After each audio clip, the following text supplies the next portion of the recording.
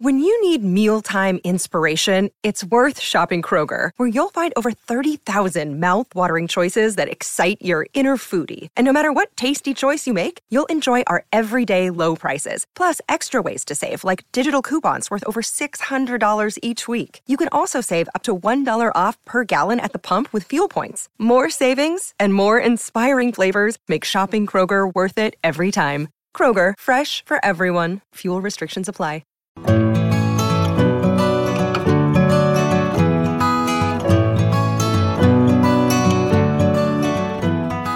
Hi, I'm Lucy Kippist, editor of Flying Solo and co-host of this podcast with Robert Gerish. Before I introduce our guest for today, let me tell you about Flying Solo's premium membership program. There's a mass of tools and benefits to help your business stand out and to ensure you stay at the top of your game. As part of our membership, you'll get a full-page listing and directory, entry to a private discussion group, access to a library of over 80 how-to videos, a copy of the Flying Solo book, and much more, all for just $99. Head to our page to find out more. Justin Hooper is a man with a head for business and numbers, the Managing Director of Centennial Wealth, financial strategist, speaker, and author. When it comes to his client base, Justin specialises in people who are looking to live meaningful and congruent lives, and to date has advised well over 2,000 people as they navigate their way to greater success. Welcome to the Flying Solo podcast, Justin. Thanks, Lucy. Thank you for joining us. You're a man with a very interesting job because, as I understand it, you're looking to help people basically live their best lives. In a recent blog post you wrote, you reflected on the years that you've spent helping people define and navigate their success. And in it, you mentioned that you've also developed a very clear idea of the type of person or the attributes of a person who'll go on to have a successful life versus those who perhaps will struggle a little bit more. That's what I wanted to talk to you most about today in the podcast.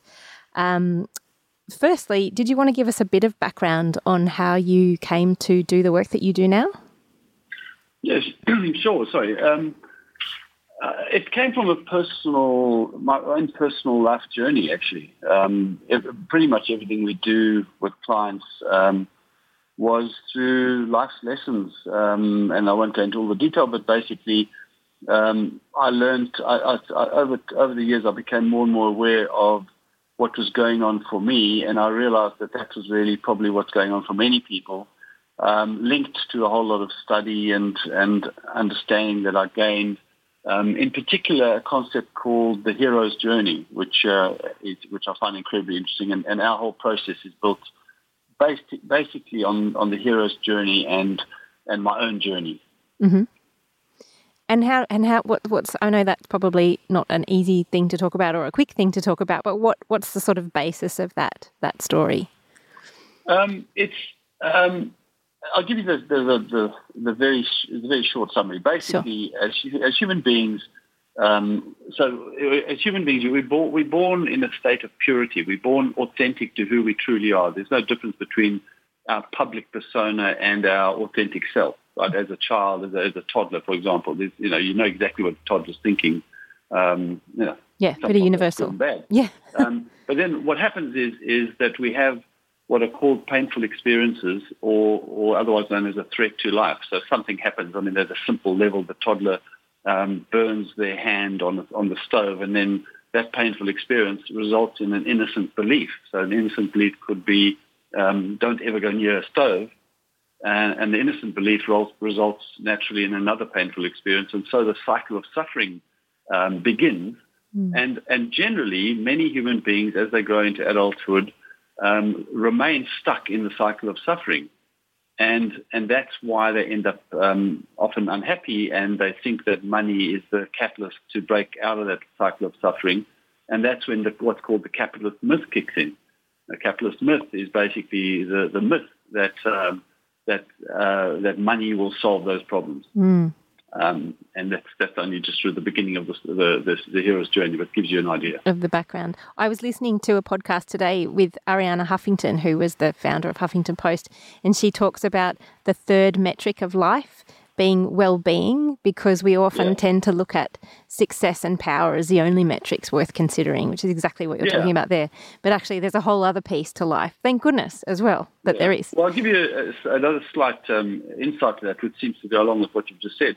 Viktor Frankl, in his book Man's Search for Meaning, talks about how human beings need meaning in their lives, and if they don't have meaning, they generally will revert to power and pleasure as substitutes for meaning. And obviously, it's fuel. It's money. It's money that fuels power and pleasure. And what ends up happening is that the vacuum of not having meaning in your life is never filled by power and pleasure. And so it's never filled by money until you know what the purpose of that money is. Yes. So that's why we at Sentinel Wealth could talk about building wealth on purpose. Building wealth in alignment with your greatest values. That's basically. Right. Yeah. That's right. And what drew me to the article that I wanted to discuss today was you talked about being with a group of fairly young sportsmen. I'm sorry, forgive me, I've forgotten how old they were, but in their 20s. In their 20s.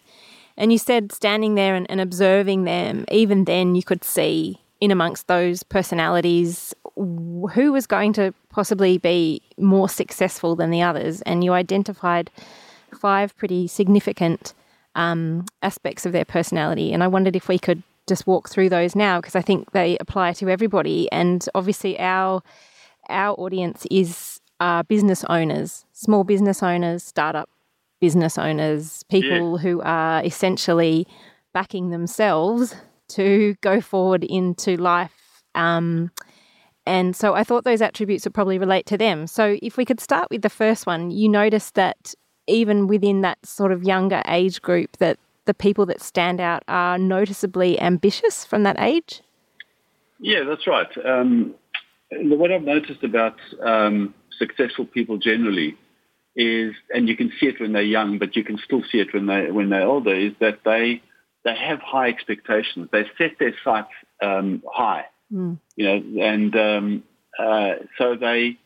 Often what happens is that all of us as human beings are restricted by the environment in which we grow up and by the way in which people around us talk. And to break through those restrictions is what I find is quite a big challenge. And people who are successful, they are not restricted by the parameters of those around them. So if someone else was saying, no, you can't do that, don't be silly, that person would automatically go, well, why not? Exactly. Well, they you know what they would. I came across a guy recently who's still in his 30s, in his late 30s, but he's extremely successful financially. Way out of anyone's league almost. I mean, I'm talking unbelievably successful. And he told me that in his youth, he identified, a lot of his friends weren't of the right caliber and placed restrictions on him, actually, and he just dumped them. Right. He actually, he had a partner in his life that was quite a serious partner, and this person told him that he was taking too much risk, and the partner was placing restrictions. He dumped the partner. Wow. So that's a pretty ruthless and extreme version, but the point is still correct, that you need to get rid of people, or at least not be influenced by people who place restrictions on your ambitions. Those ambitions could be anything, by the way. They don't have to be around money. They could be around playing rugby or something. And so if somebody says, I want to play for the Waratahs or the Wallabies or whatever it is, you don't want people around you saying, well, you don't really have the ability. No. And we have a lot of people. We have a lot of people in our community talking about when they finally take the leap from having always been an employee to starting out on their own. So many of them say, my family tried to talk me out of it, my husband tried to talk me out of it, but I just didn't listen. Or I did listen, but I didn't take any notice of them. Exactly. So it's you don't need it to be harder than, in the hero's journey, one of the stages is allies and enemies. And sometimes someone who looks like an ally is actually an enemy. Yes. Because of exactly the point you make. Yeah, interesting. So the next point then is related to that, obviously, but the successful person focuses on process, not just outcome. I think that's a really interesting distinction. Could you give us that definition or distinction? Yeah, it's they get it right. So they in other words, a simple example is successful people have routines. Mm-hmm. They know what's required. They know what is going to make them successful, and they will establish a routine to ensure that they build into their daily lives habits that they know will lead to success. Mm-hmm. Now, that's an example of focusing on process, not on outcome, because they know the outcome will follow. If you do the right thing, the outcome will follow. So, if you're going to be building a business or something, well, then you need to get the infrastructure right. You need to get the value proposition right, all those sort of things. And then you find that suddenly you're more successful than you thought you'd ever be, but actually it's your process that's driving that. And do you think that's different to being very attention to detail focused or a bit of a perfectionist? Is that related or is that a little bit different? Yeah, I think it's different. I think perfectionism isn't generally that helpful. Yeah.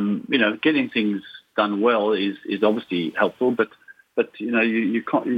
Perfectionism is where you lose sight of what's important. Mm. So I don't think so. It's not quite the same. Okay. Getting the process right where it delivers the right outcomes is important, but that doesn't mean you need to be a perfectionist. Right. The third point is successful people understand risk. It's an inherent understanding. Yes. I went to Israel on a couple of trips in the last few years, and one thing, Israel is known as the startup nation, and there was one of the guys there who was talking about failure. Well, there's a bit of a debate happening around failure, and what I took out of that, I think, summed up this point, and that is that there's no such thing as failure. When you're trying things and it doesn't work, well, all that's happened is you've found one way that didn't work. You haven't failed. You've just found now you need to just try another way until you find the way that does work. So risk is about accepting that everything you do is not going to always work. But as long as you learn lessons out of that, and you just keep moving forward, and if you get a learning out of everything that doesn't work, well, then that's positive. It's not a failure. But equally, you can't expect a straight line success graph, right? So you've got to accept it's going to be difficult, and so therefore you've got to accept the risk. You've got to accept sometimes if you're investing money in businesses or something, well, maybe it's not going to work. Maybe you lose money. Yep. So that's risk, not failure. I suppose it also comes down to knowing when to quit something. Like, that's not really working, and knowing it's time to let go of that and start something entirely new, as opposed to really hammering down and trying to make something work that's just not going to. That's right, and I mean that's a very important point you make there. The fourth point is successful people trust others, but not blindly. I find the whole idea of trust fascinating, especially in the context of business and money. Yeah. So I'd love to hear your thoughts on that one. Well, there's no successful person in history, and I think I could say this in any time, in any place, in any field in history. No person has been significantly successful on their own. This doesn't happen, right? So you've got to have good people around you to be successful, but you also can't just. I mean, a lot of people who have disasters, and particularly you see these people who blow their investments up and then they end up destitute and they end up on television, worrying, and you look at what they've done, and they've just had blind trust. They've just put money into something without any understanding whatsoever. So you've got to trust people, but you've got to know what they do, basically what they're doing and why you trust them. You've got to know at least the basics. We talk about qualified trust. So you've got to trust people, and if you pick the right people, then it's easy to do that. But equally, you've still got to know what they're doing. Yes. They should be able to explain to you very simply what they are actually doing. And sort of being very transparent about their motives. And if they're not, have some caution. That's right. And if you know that, I mean, again, you make a good point. If you know what that person's motives are, and you know that person at that level of detail, then you probably can trust them even more because you know what they're trying to do for themselves. So that's what I mean by trust others, but not blindly. Yes. The fifth point you made is that successful people are opportunists. So where others face a situation where they're quite fearful, these type of people are very bold. they face up to them. Yeah, that's right. So what normally happens is that the very over my career now, I've noticed that that when there's that old cliche when I think it came from Buffett that when people are generally running for cover, these are my words, not his, but basically when people are scared, be bold. I think those are his words. Mm-hmm. When others are scared, be bold. When others are bold, be scared, right? That kind of thing. So it's very difficult to buy an asset which has done badly for somebody else and to sell an asset that's done well for you. Mm. But that's exactly what you're going to try and do. So you almost have to do the opposite of what you would like to be doing. So when being an opportunist means that you've got to be able to spot opportunities. Obviously, so if prices fall of assets because everybody else is a seller, well, that's when you've got to be a buyer. Mm. And that's probably what's going to be happening in the next 10 years. I think there will be plenty of opportunities, and it's going to require courage and people are going to need to know what they're doing, but it's at that time that you have to be bold too. That's excellent. You've also listed in this article some other, I suppose, I was going to say attributes again. That might not be the right word, but parts of a personality that makes someone successful. And I won't list them all, but one of the ones that I found most interesting was that you said successful people focus on the returns after costs, not just on the costs alone, which I think is a really standout point for people in small business. Yeah. So often what we find is that that people get too focused on on what the fees are that they're paying or the costs of an investment, and instead of what they get to keep. Let's not worry about. What I've noticed about extremely wealthy people is that they don't mind if they pay their advisors very well, or if the syndicators of an investment are going to make a lot of money out of that investment. Very successful people don't seem to care about that. Mm. What they care about is what return they are going to get after all of that. Mm. So they focus on the return after costs. What my language kind of thing is, what do they get to keep is what their focus is. And if they think that that's going to be good because the top line return is incredibly good, but the advisors and other people are going to do well too, they're quite happy with that. That's great. And is that something that you notice in people who haven't yet made their fortune? Is that an attribute of a successful person from the beginning? Yes, very much so.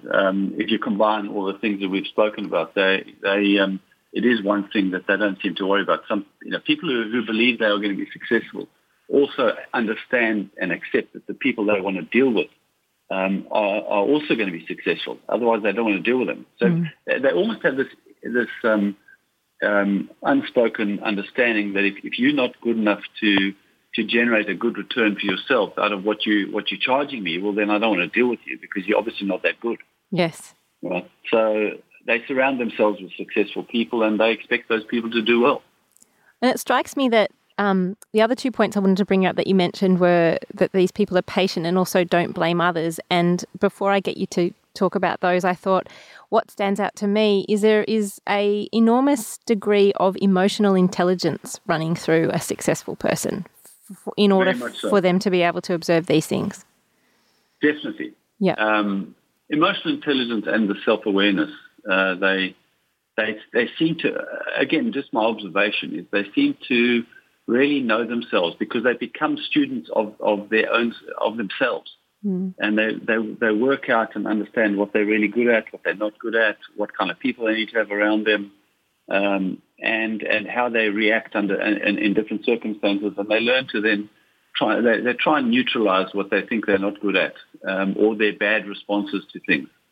Mm. So that's what I've noticed with them. It's very interesting.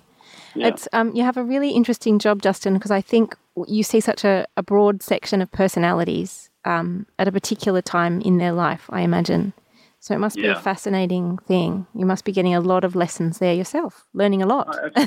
Absolutely. I mean, you can tell what I find is when someone comes to us initially, it's relatively easy to tell what this person's life's going to look like. Certainly financially, you can tell what it's going to be like. It's not difficult. And often I find myself saying to people, look, you're going to be fine with or without us. All we can do is probably optimize your situation and make it an easier journey. Which would be a wonderful piece of advice to receive, I'm sure. Yeah. So, Justin, thank you so much for your time today. I just wanted to alert our listeners to the fact that you actually write a weekly column called Thinking About Money for your website. Where's the best place for people to find that? Do you have the website there you can give me, or I can just put it in the show? Yeah. It's at sentinelwealth.com.au, and you'll find there's a page that comes up automatically that people can just subscribe to the blog. That's wonderful. So it's Sentinel, Sentinel. Thank you so much for your time today. And that's where we'll leave this show from Flying Solo and your host, Robert Gerrish. We'd love to receive feedback, even a brief review for those listening via iTunes. If you're planning to start a business or rejuvenate the one you're in, check out our bestseller, Flying Solo, How to Go It Alone in Business. It includes everything we know about working on your own. And of course, we invite you to dive into the resources and supportive community at flyingsolo.com.au.